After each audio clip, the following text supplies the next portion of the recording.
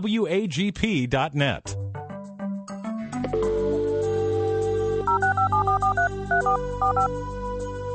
This is the Bible Line, a live radio call-in program with Dr. Carl Broggi. Dr. Broggi is the senior pastor of Community Bible Church of Beaufort, South Carolina. And for the next hour, he's available to answer your questions, providing biblical insight and wisdom for everyday Christian living. Our phone lines are open, and if you have a question, you may call 525-1859 locally, or outside the immediate area, call toll-free 877-924-7980. Now let's join Dr. Carl Broggi. Be diligent to present yourself approved to God as a workman who does not need to be ashamed, handling accurately the word of truth. We welcome you this hour to the Bible Line. If you're a first-time listener, for the next 60 minutes, we'll be taking questions that people have concerning their study of the Holy Scripture or maybe personal issues as it relates to their home, family, ministry, and you'd like biblical counsel. All you need to do, if we can help, is pick up the phone, call us locally. Again, the number is 525-1859. For our Internet listeners, the toll-free number is 877, the call letters of the station, WAGP 980. When you call, you can go on the air live, or if you're more comfortable, you can simply dictate your question. We also receive email questions each Bible Line, and people email us here directly into the studio. And the email address is TBL for the Bible Line, TBL@WAGP.net. So, Rick, let's go ahead and we'll get started. All right, we've already got a live caller standing by. Let's go to them now. Thanks for holding. Good morning. You are on the Bible Line. All right, I appreciate your time. Thank you. Yes, thanks for calling. How can we help today? Yes, I have a question, right? I'm a new Christian, probably under a year. Okay. And I didn't get saved at a particular church, and I've been reading my Bible, and then about 4 or 5 months ago, I went to a particular church that I felt God was leading me to. And I've been going faithfully, and I volunteered to help out there, and I started going to small groups and stuff. But I just don't feel as though I'm growing at that church. And I know the responsibility of spiritual growth falls on me too, but what is the responsibility of spiritual growth for a new Christian with the church? Like, I'm eager to learn. I went out this weekend and did a witness downtown Savannah, passing out tracts and talking to people about Christ with another brother from the church. And I just, and next week, hopefully I'll be starting your Institute of Biblical Studies on Search the Scriptures, but I just feel as though I'm not growing in that church. And I asked one of the elders, if they would be my accountability partner or just help me stand accountable, and they sent me an email saying that they didn't know me well enough. So I'm just curious of.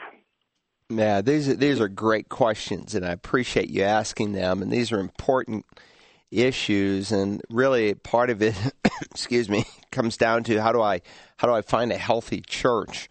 And unfortunately, we're living in a day where there's a lot of churches that may even have the gospel and believe the Bible, but they're not always healthy. And sometimes if we're brand new Christians, we don't always know what to look for, and we don't know where to begin. So a couple thoughts. Of course, you always start with doctrine. What does the church believe? You want to make sure that they are, they're right on line with all the non-negotiable doctrines of Christianity. Those would be things like the doctrine of the Trinity, the virgin birth of Christ, the affirmation of his sinless deity, his death on the cross as a substitute, that he didn't spiritually rise from the dead, but he actually physically, literally was raised from the dead, that his second coming is not just spiritual in nature, but he will literally, physically, actually, just like he left, as Acts 1 teaches, he will come again to judge the living and the dead. And most of those doctrines are based on a view as to whether we acknowledge the Bible to be the infallible, inerrant Word of God. And this is important because many times today you will meet pastors who will say, well, yes, we believe the Bible to be the inspired Word of God, but they mean different things by that. And if you don't ask these kinds of questions, and you should ask, because if a man is not orthodox in his theology, then he's not a pastor that you want to sit under. But a man, for instance, might say, well, I believe the Bible's inspired, and by that he means like Shakespeare was inspired. Or he may say, well, the Bible is inspired in spiritual issues, but not necessarily historical or even scientific issues. So then he's saying there's a partial view of inspiration. And many people will say, well, the Bible's inspired, but, it was still written by humans who were moved by God, and their human sinful tendencies bled onto the pages of Scripture.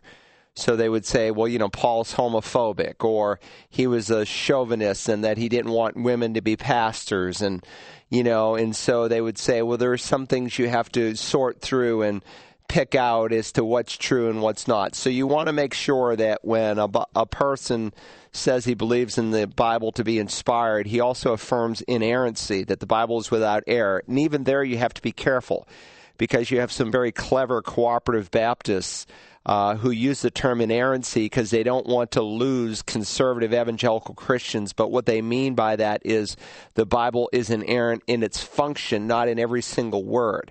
That is, the Bible is infallible and without error in its ability to help you to find Christ, maybe to grow as a Christian, but not in every single word that it says. So when someone says, I believe the Bible is inspired, you want to hear the word inerrancy, and you want to hear that every single word is inspired, because if every single word is not inspired, if it's only inspired in spots, then you have to be inspired to spot the spots.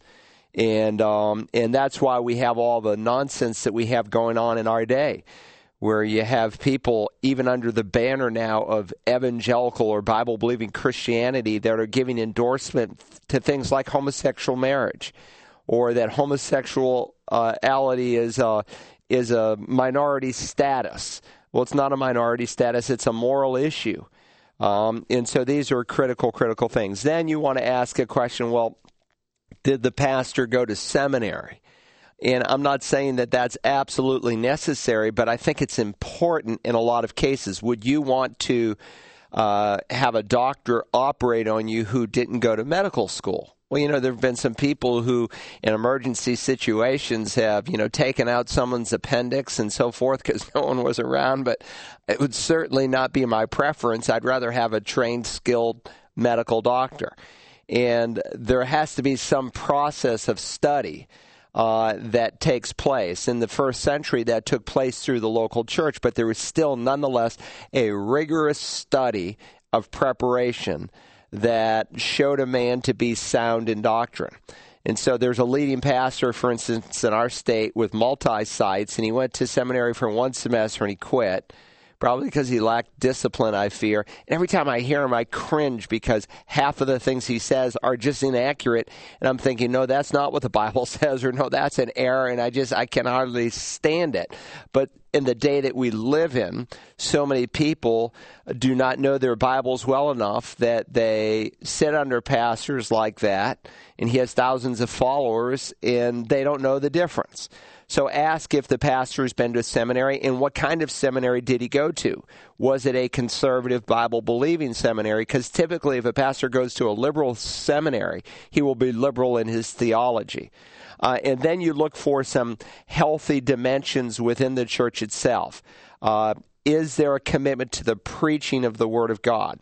And the reason you may not feel like you're growing is, and again, I don't know anything about your church or where you live or anything. It sounds like maybe you live in Savannah, but if your pastor's not teaching from the Word, if you don't need a Bible to follow his sermons, then you're in a weak church. And unfortunately, this has become the norm for our day. It used to be that pastors would open a text of Scripture because they're commanded by Christ to feed the sheep with the Word of God. Thy Word is truth. Sanctify them in the truth, Jesus would say. And so the way people are set apart and grown is through the preaching of God's Word. And if a pastor neglects that and he just gets up and wings it and tells a lot of story and you don't need your Bible to follow a sermon, then try to find another church. I would say this to you as a brand new Christian. The Institute of Biblical Studies would be great. And out of all the courses that I would encourage you to start with would be the Back to Basics series.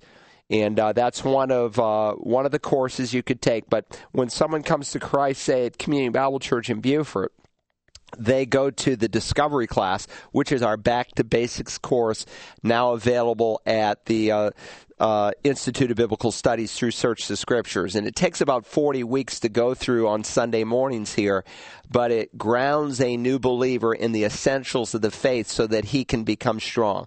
So if you feel like you're drying up, it probably means you are. And I don't want to quench your enthusiasm and your newfound love for Christ. And so find the best church you can get in and plug away. And if there are some people, I got a call from someone in the Midwest last week, and they went through every church in the community. They were willing to drive even 40 miles, and there was just not a sound church there. And it was so sad. And I said, well, find the most biblical one you can get into, unless God's leading you to plant a church with some other families, and he was a new Christian and not in a position to do that. Then find, one that at least has the gospel. Don't be a part of some apostate church, and then try to feed yourself as best you can through the internet and through websites like searchthescriptures.org or anything else you can use to grow in Christ. I really appreciate the spirit of that question, Rick, and that new Christian asking that. And I sense his hunger, and I want him to grow. And I know the Lord does, and anything that he can do to facilitate that in terms of his responsibility will be important. All right, listener. All right. Can I say one more thing? Yes, real quick? sure, please. All right. Now, the church I go to is a non-denominational, Bible-believing evangelical church. They do teach scripture for scripture verse by verse. It just seems like it's real impersonal. I have no discipleship type. You should go. You should go to the senior pastor and ask him. Ask him if there is a new Christians. Is there a new Christians class in the church? No. Well, there's no new Christians class. There needs to be. I already talked to them about that, and they said that's for where home groups at. When I go to home groups, you might have the Bible open for like 10 minutes, and you're talking about the world. You're not really, you know what I mean? You're not really digging into the scriptures. That's why I got to read. I read a lot of books, though. I buy a lot of Christian books. Okay. I do a lot of online YouTube studies of fundamentalists, Bible-believing inerrancy of the Bible, and I buy books all the time, like systematic technology books, and I'm really trying to learn, but I just don't feel as though I feel like the radio and the books are teaching me more than I'm getting from my church. Well, and again, that's sad because, that's not the way it should happen. Let me just encourage you in this way. Go to the Institute of Biblical Studies and do the Back to Basics course. That's going to give you enough to chew on for the next 6 months. And if you will go through the Back to Basics course and take it seriously, you're gonna take off. We have people who drive to church here on Sunday morning 50 and 60 miles. And there's a reason for that because they're so frustrated. And some of them are, married and they've got young children and they have one slice of time to raise their children. And dads want to do it well and they want to grow spiritually. And I said, look, do whatever you can. It's the Lord's Day all day on Sunday. Do whatever you have to do to make it happen. But definitely take the Back to Basics course. Okay? All right. Very good. We've got 2 calls waiting, so let's go to the next one. Right, Thanks for holding. Good morning. You're on the Bible line. Hey, thank you for taking my call. I just wanted to say that I'm not a new Christian by any means, and I appreciate that caller just now. That's so awesome. I just absolutely can relate to the hunger because although I've been a Christian for many years, my hunger is stronger now than ever, and maybe I was a stagnant Christian. I just didn't seek like I should have to grow deeper. So I wasn't doing necessarily the right things early in my Christian walk, but that's changing, and my desire is getting so strong for the Word. So I'm learning things, and I've been looking online. I'll look like a subject, say the 1,000-year millennium. I did that last night, and it's very, interesting some of the things that pop up. But I'm not stupid, and I know that there's false teachers out there, and I want to learn, and I'll read things. But if I have a check in my spirit, or if I see something that goes against what I've been taught, because I've heard some pretty good stuff growing up, I've got a little bit of wisdom about what's right. But there's a guy I wanted to ask about, this guy named Steve Wohlberg. I wanted to know if Pastor Broggi knows who he is. I got to reading some of his stuff on it, and he really had a different outlook on the 1,000-year millennium. He doesn't believe there's even a 7-year tribulation. He wasn't all that far off as far as he had a lot of really good things to say that matched up with all the other stuff I've heard all my life. But when it comes to the millennium, he thinks it's not peaceful at all, and it's utter devastation and judgment. So having so much respect for you, Pastor Broggi, because I have listened to you now for a while on the radio, and I really, really believe with all my heart that you want us to know the truth, and that is so important to me. And I respect your opinion, so I want you to comment on this if you would, please. I'm gonna hang up so I can listen. Well, I appreciate that. Sometimes a pastor can be really right on line on a lot of issues, but sometimes when it comes to the subject of end times, especially the book of Revelation, they approach it in different ways. There have basically been, 4 approaches to the book of Revelation in the history of the church.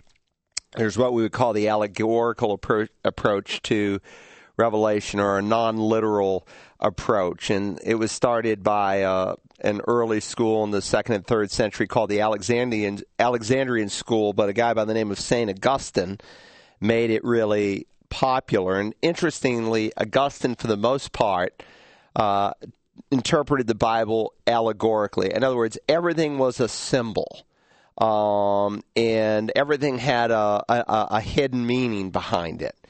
The problem with interpreting the Bible that way is you can make it mean just about anything you want, and it becomes a very dangerous approach to interpreting the Word of God. There's another view in terms of understanding Revelation. It's what we would call the preterist view.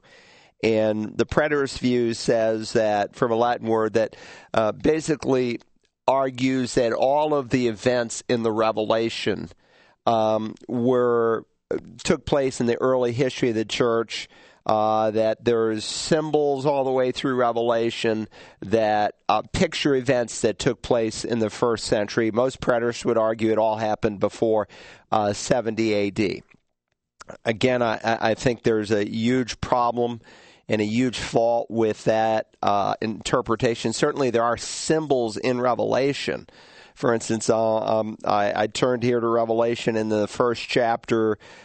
John is writing, he says, I turned to see the voice that was speaking to me, and having turned, I saw 7 golden lampstands. And then a couple verses later, he will say, in his right hand he held 7 stars. So he's using some symbolic language there, but very often the symbols that are used in Revelation are in turn interpreted in Revelation. So he will tell us just a few verses after that, the Lord Jesus is speaking. He says the 7 stars are the angels of the 7 churches, and the 7 lampstands are the 7 churches. So he interprets the symbol for us. And that's not unusual in Revelation. In fact, many of the symbols in Revelation, if they're not interpreted within Revelation itself, they're interpreted in other portions of the Bible. Usually in most seminary studies, for instance, whenever you study Revelation, you will study the book of Daniel with it. Daniel, Revelation are kind of a pair of sorts, because much of the Revelation is understood by a solid understanding of the Old Testament prophet Daniel. With that said, the preterist view is very weak. Certainly the 2nd and 3rd chapters of the Revelation describe what took place in the 1st century. But when you come to chapter 4, all the way through the end of the book, it's futuristic. And in fact, we have kind of a divine outline in some books of the Bible that God has given, and Revelation is certainly one like it. Acts 1:8, go therefore, he says, wait until you're filled with the Holy Spirit from on high. And then he says, you'll be my witnesses in Jerusalem and Judea and even to the end of the earth. So the Holy Spirit sometimes gives us a divine outline, and he does in Acts 1. And so Acts 1 through 7 is their witness in Jerusalem. Acts 8 through 12 in Judea and Samaria, and then to the remotest part of the earth, 13 through the end of the book. Well, in Revelation 1:19, right, therefore, the things which you have seen, that's Revelation 1. The things that are, that's Revelation 2 and 3. And the things that shall take place after these things, that's Revelation 4 through 22. So the preterist view to say that this has already been fulfilled, they really have to, it's almost an allegorical approach, but not quite. But it is almost an allegorical approach to the revelation, and it just doesn't use the right means of interpretation. How do I know it's the wrong means of interpretation? Well, because of the model that God gave us in the New Testament when interacting with the Scripture. So when you see the Lord Jesus interact with the Old Testament, or the apostles interact with the Old Testament, they take a literal historical approach to the Scripture. So there's the allegorical view that everything's a symbol. Again, you can come up with as many interpretations as you can think of. There's the preterist view that says it was all fulfilled in the early church. Huge problems with that. I mean, you have to make huge stretches in your imagination to say, well, how was it that, the waters of the world were turned to blood in the first century? Well, it means this, and again, it's wide open. And so when you read someone who takes a preterist view of Revelation, you'll get as many interpretations as you'll find commentaries. There's the historical approach, which basically is a combination of the allegorical and preterist view. They do have a futuristic aspect, though, to the Revelation. And they would say the book of Revelation is a symbolic picture of all of church history. And again, as many commentaries as you will read, you will find interpretations, and different people at different times in church history who have taken this approach to the Revelation have seen things for their generation and interpreted in light of the events around them, and the next generation does it differently. I believe the correct approach is what we would call the futuristic approach, where it takes chapters 4 through 22 as yet future.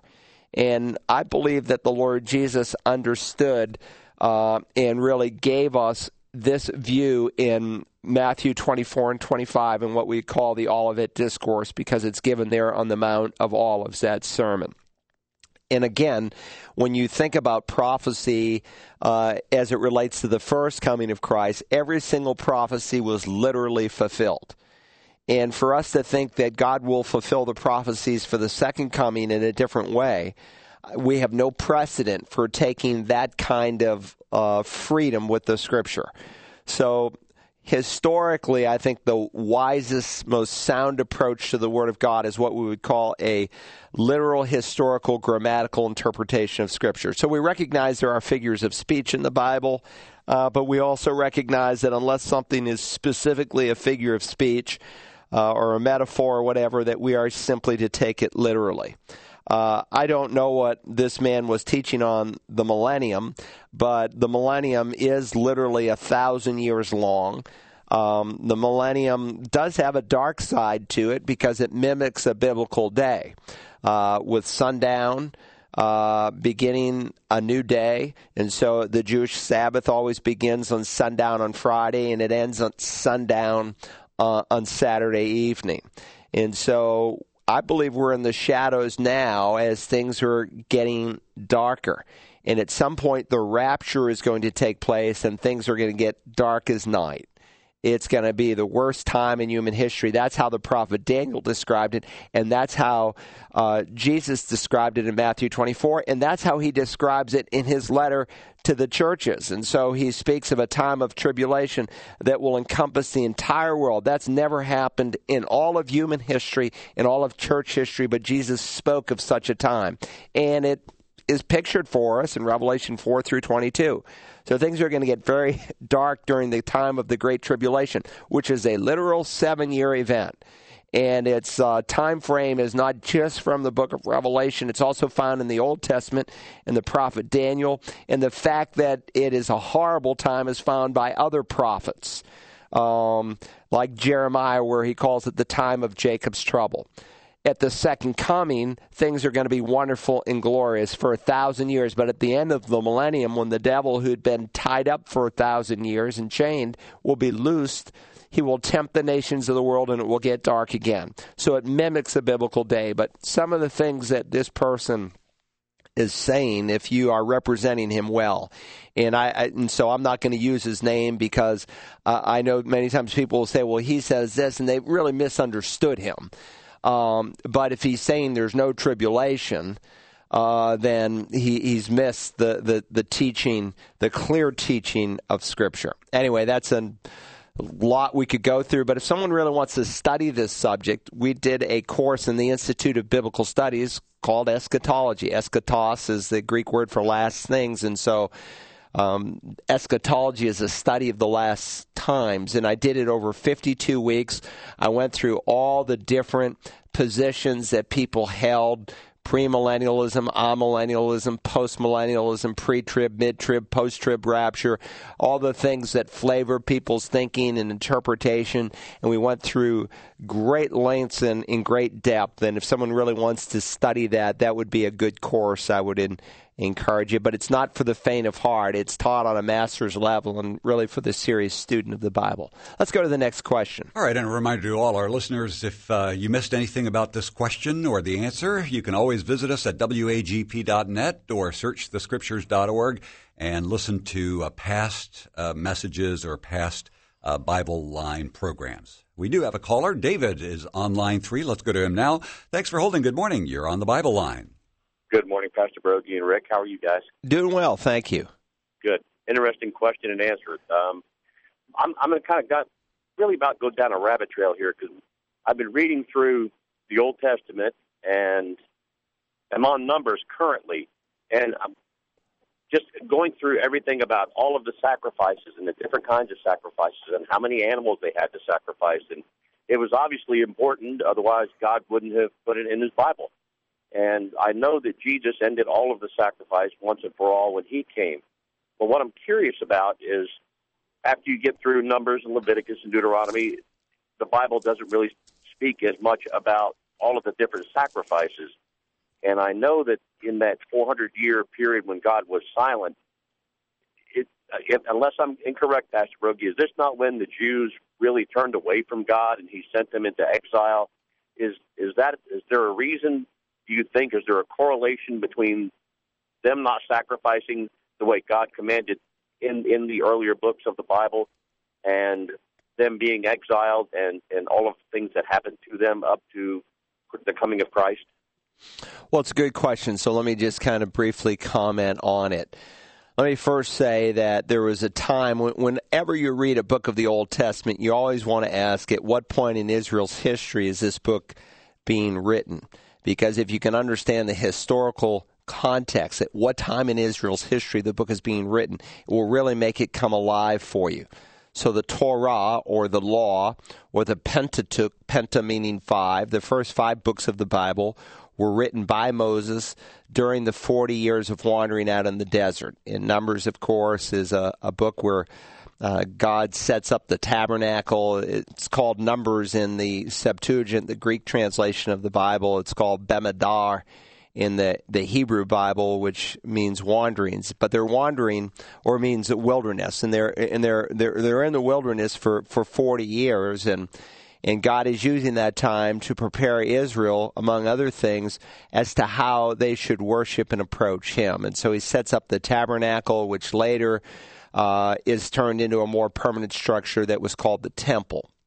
There was a time when they wanted a king, and God had predicted that they would have a king in the book of Deuteronomy, and so God gave some outlines and some guidelines for a king.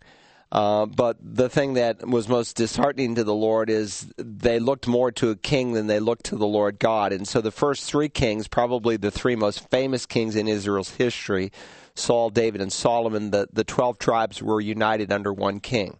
After that, the kingdom split when Solomon's son comes to the throne, and there's 10 northern tribes called Israel. And this is a little confusing if you don't read it carefully, because prior to that, all 12 tribes are called Israel. But after that, you will see the 10 northern tribes principally called Israel, and the 2 southern tribes principally called Judah. And the kingdom is divided. And there is a time during that period when they are not worshiping God properly. There are people who are worshiping God properly, but many who are not.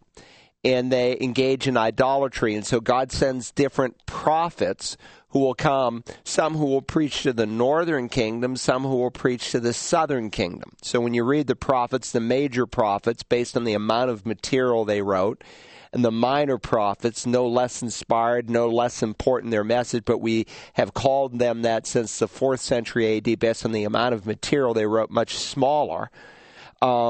Each of those men are either preaching before the exile, during the exile, or after the exile. And so the 10 northern tribes are carried away by the Assyrians because of their idolatry. More time goes by, and the 2 southern tribes are carried away by the Babylonians, who have overthrown the Assyrians by this time, and they carry them away for the same reason. They eventually come back into the land, and they rebuild the temple. So during the time of Christ and during the 400-year reign of Christ, they are sacrificing in the temple as God prescribed.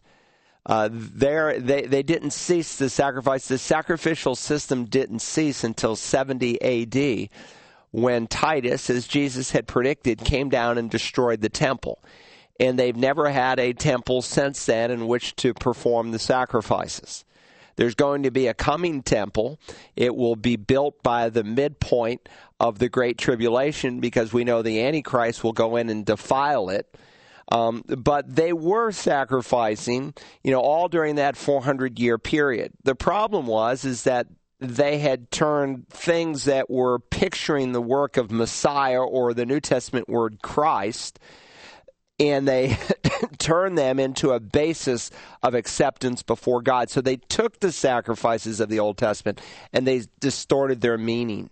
And it became a works righteousness rather than a symbol of what God was going to do in the future through the work of his Son. And so when Messiah finally comes on the scene, many of the Jewish people had become self-righteous, didn't see the need for a Savior, and they thought through their religious activity and their commitment and their deeds, much like many people think today, that they could basically earn their way to heaven.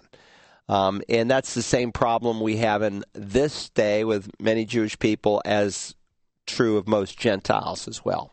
Anyway, good question. Let's go to the next one, Rick. All right, 525-1859, toll free, 877-924-7980, or email us at tbl@wagp.net. I know we were calling a listener back who had been patiently... Let's take an email question, and he's there. We got him there now, we'll so take him. Thanks for holding. Good morning. You're on the Bible line. Hi. Hi, thanks for calling. How can we help you? I have a question, and this is the question. Why was Eve deceived by the devil when the earth was perfect? Well, when God created Adam and Eve, he created Adam and Eve with a free will. Truly to be free, to have a choice, to have a free will presupposes, it means that you have to have a choice. And so God gave Adam and Eve a choice. From any tree of the garden you may eat. And I suppose there were thousands of trees that they could have eaten from and enjoyed. But God said, from the tree of the knowledge of good and evil you shall not eat, for in the day you eat from it you will surely die. So there was the choice. And so Satan, who had already rebelled against God, he was once a holy angel called the Shining One, called Lucifer, and then he rebels against God, and he's given many titles and many names. His most famous name is the devil or Satan, and he comes into the garden and he tempts Adam and Eve. Adam and Eve did not have to disobey God. They could have chosen to follow the Lord, and had they followed the Lord and eaten from the tree of life, then they would have been forever sealed in a righteous state, and everyone who would have come from their loins would have been in that state. But as it is, everyone who would ever be born was in essence in the body of Adam, and so when he sinned, we all sinned with him. And so that's why we were all born as sinners.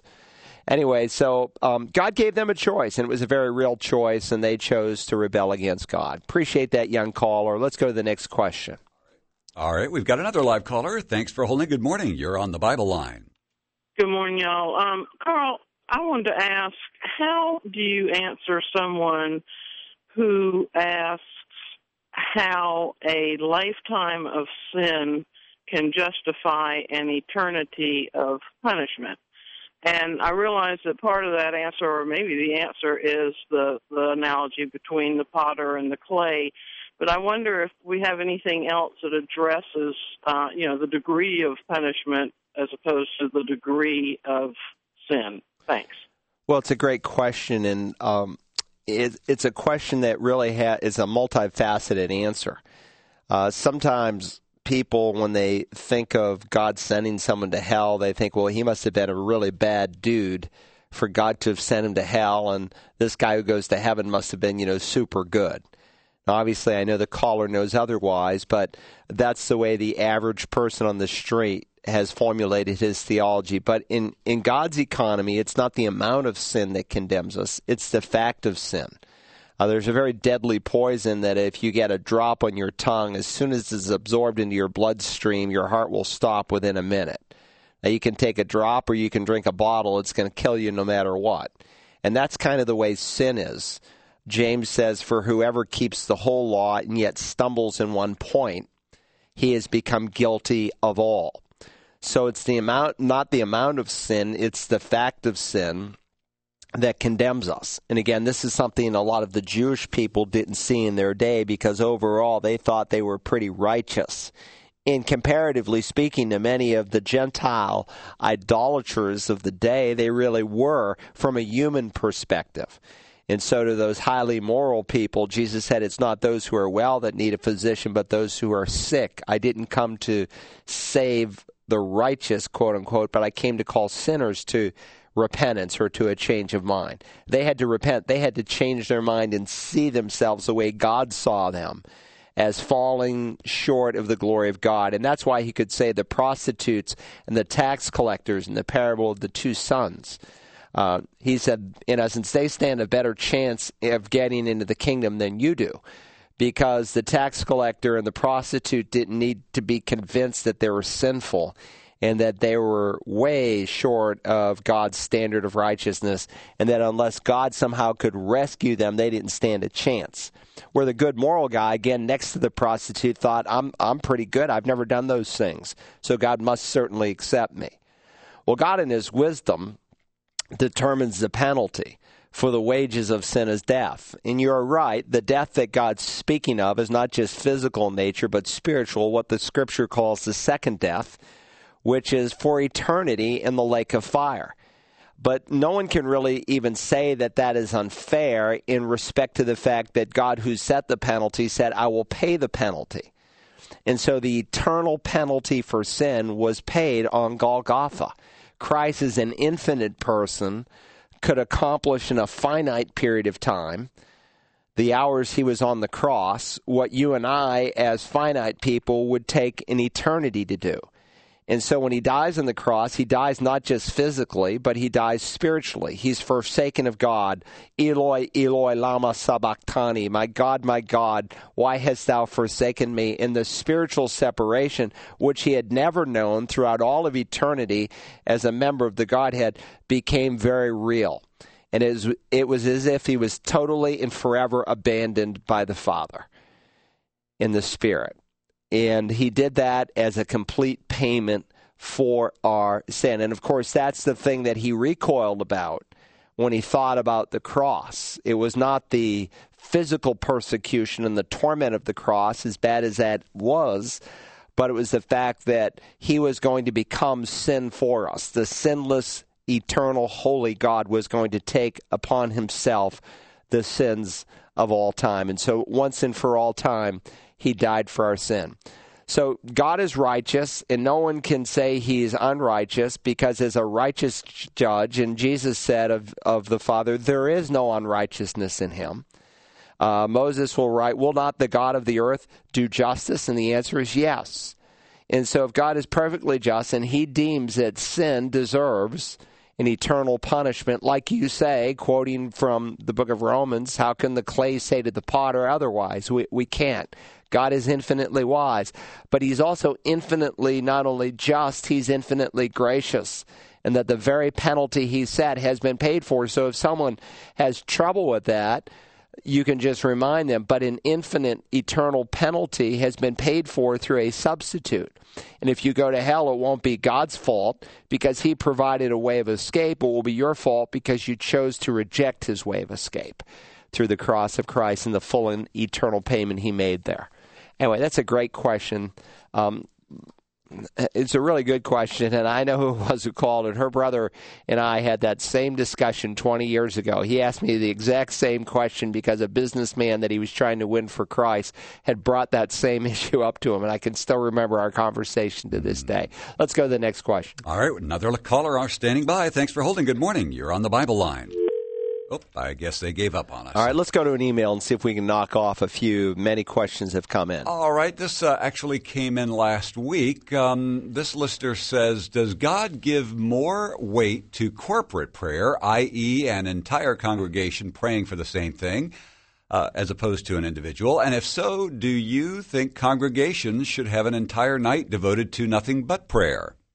Well, it's a good question, and certainly the Bible teaches corporate prayer, even in what we traditionally refer to as the Lord's Prayer.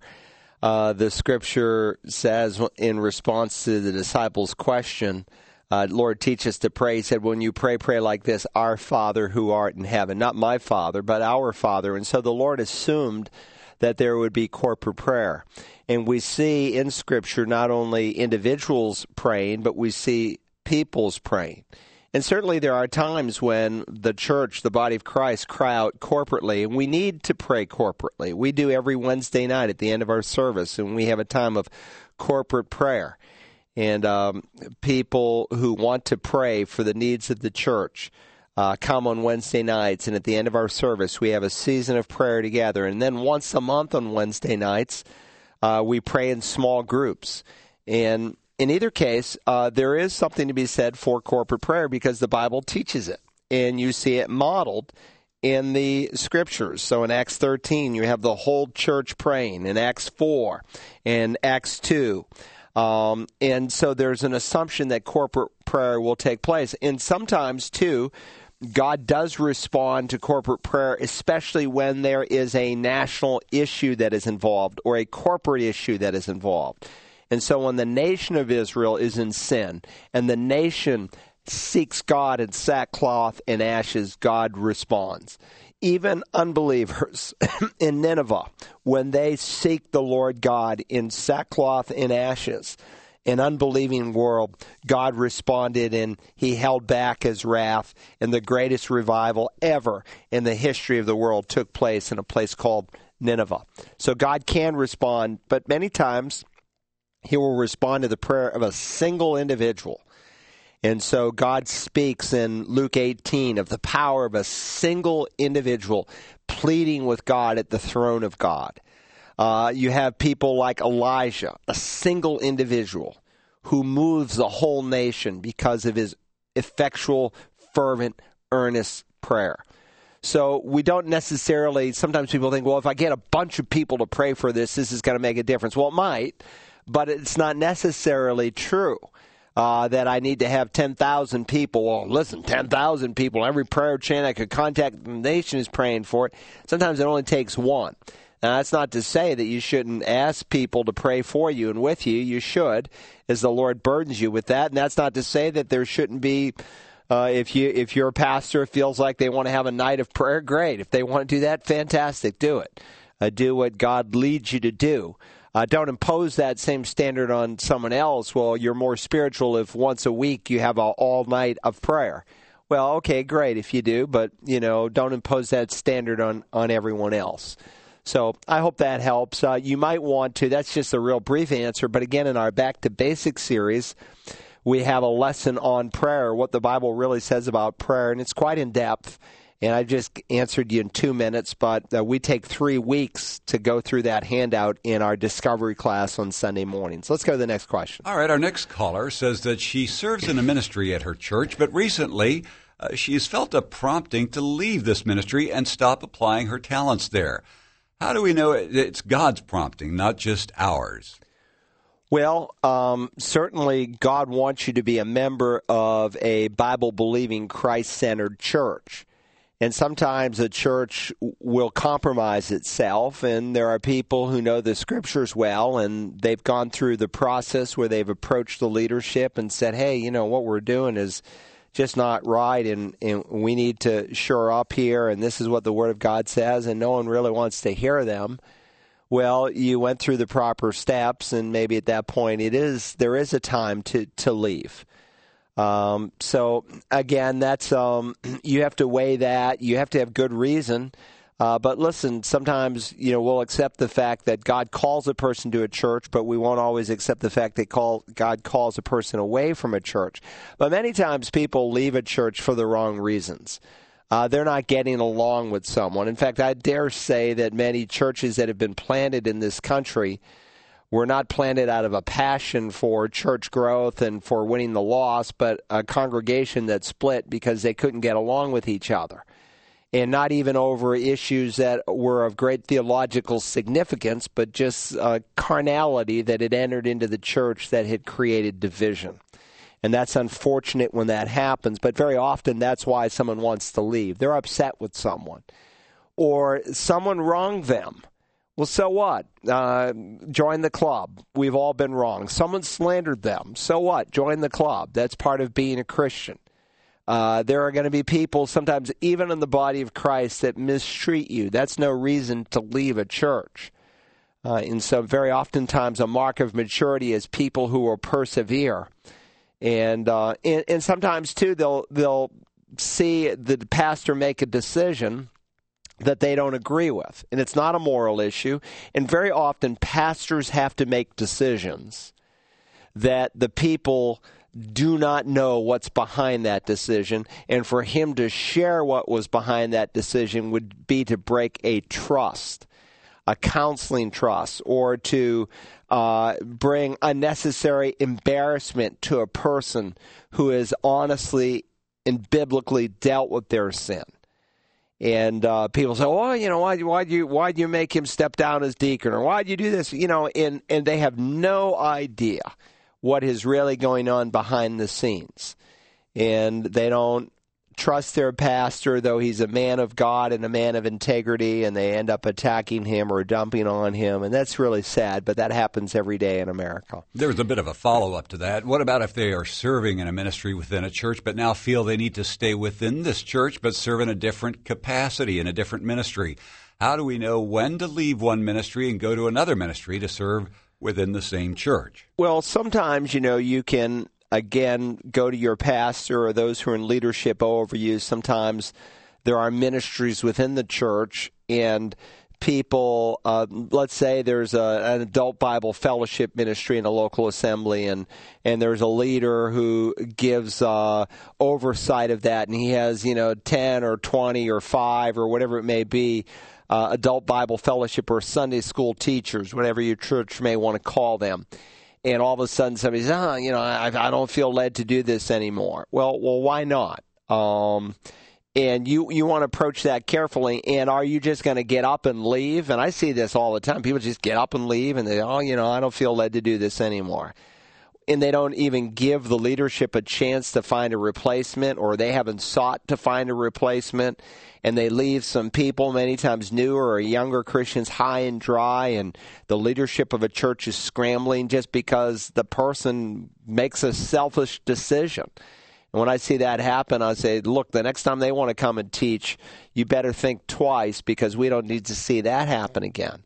There's a sacred stewardship of spiritual gifts, and the Bible warns us in 1 Peter 4:10 that as each one has received a special gift, employed in serving one another as good stewards of the manifold grace of God. Stewardship in the Bible means accountability, and someday you will give an account for how you used your spiritual gifts. Now, it is true that there are sometimes people who are in a position in the church where they're really not gifted in that area. But let's just say, for the sake of argument, someone has the gift of teaching.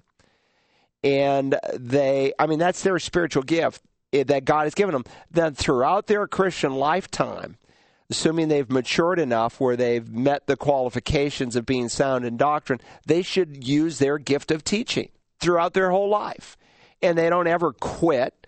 Now, that's not to say there couldn't be a time when maybe they catch their breath for a month or two, But their whole life, they should use that gift of teaching. Maybe the area will change, and your burden for, youth grows to the point where you approach your pastor and you say, I've been teaching, kids in the 5th grade, and I'd really like to be able to teach high school, and I've grown a lot, and, I think I have the ability to relate. Would you consider me for that? And again, God works through leadership. And so you obey your leaders and submit to them. If your pastor says, no, I don't think, then you willfully submit. And you trust his leadership, and you pray for him. The king's heart is in the hand of the Lord. He turns it in whatever direction he wishes, like a channel of water. And so you pray for your pastor, and you trust that God works through the chain of command, as the New Testament teaches. So a man plans his ways, but God can indeed direct our steps. Let's go to the next question. All right. Our next caller would like you to please explain Jeremiah 3:14. What does it mean when the Lord says he's married to the backslider? Well, God's commitment is unrelentless in his love and his care for his people. Return, O faithful sons, declares the Lord, for I am a master to you, and I will take you from a city, and two from a family, and I will bring you to Zion, and on it goes from there. But God's commitment, he's inviting the people of Israel in Jeremiah chapter 3 to repentance. And even people who have turned away from the Lord, who have backslidden from the Lord, that doesn't mean that God has abandoned them. They may have, in one sense, for a moment of time, seemingly abandoned the Lord by their sin, but God doesn't abandon them. And so he loves his people with an everlasting love. And in that sense, indeed, he's married to them. And so, interestingly, the picture of marriage is a metaphor, a Hebraism of sorts that God uses to describe his relationship with the people of Israel. That they are his bride, and he has married them, and he's committed to them. And just like marriage is a covenant that is not to be broken, and so God commits himself to the people of Israel. In the New Testament, the church takes on that metaphor.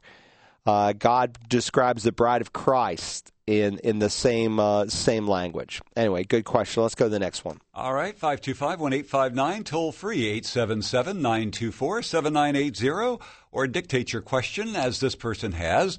They'd like to know what message Pastor Carl has on once saved, always saved. The caller wants to be able to share your message with someone who believes they can lose their salvation.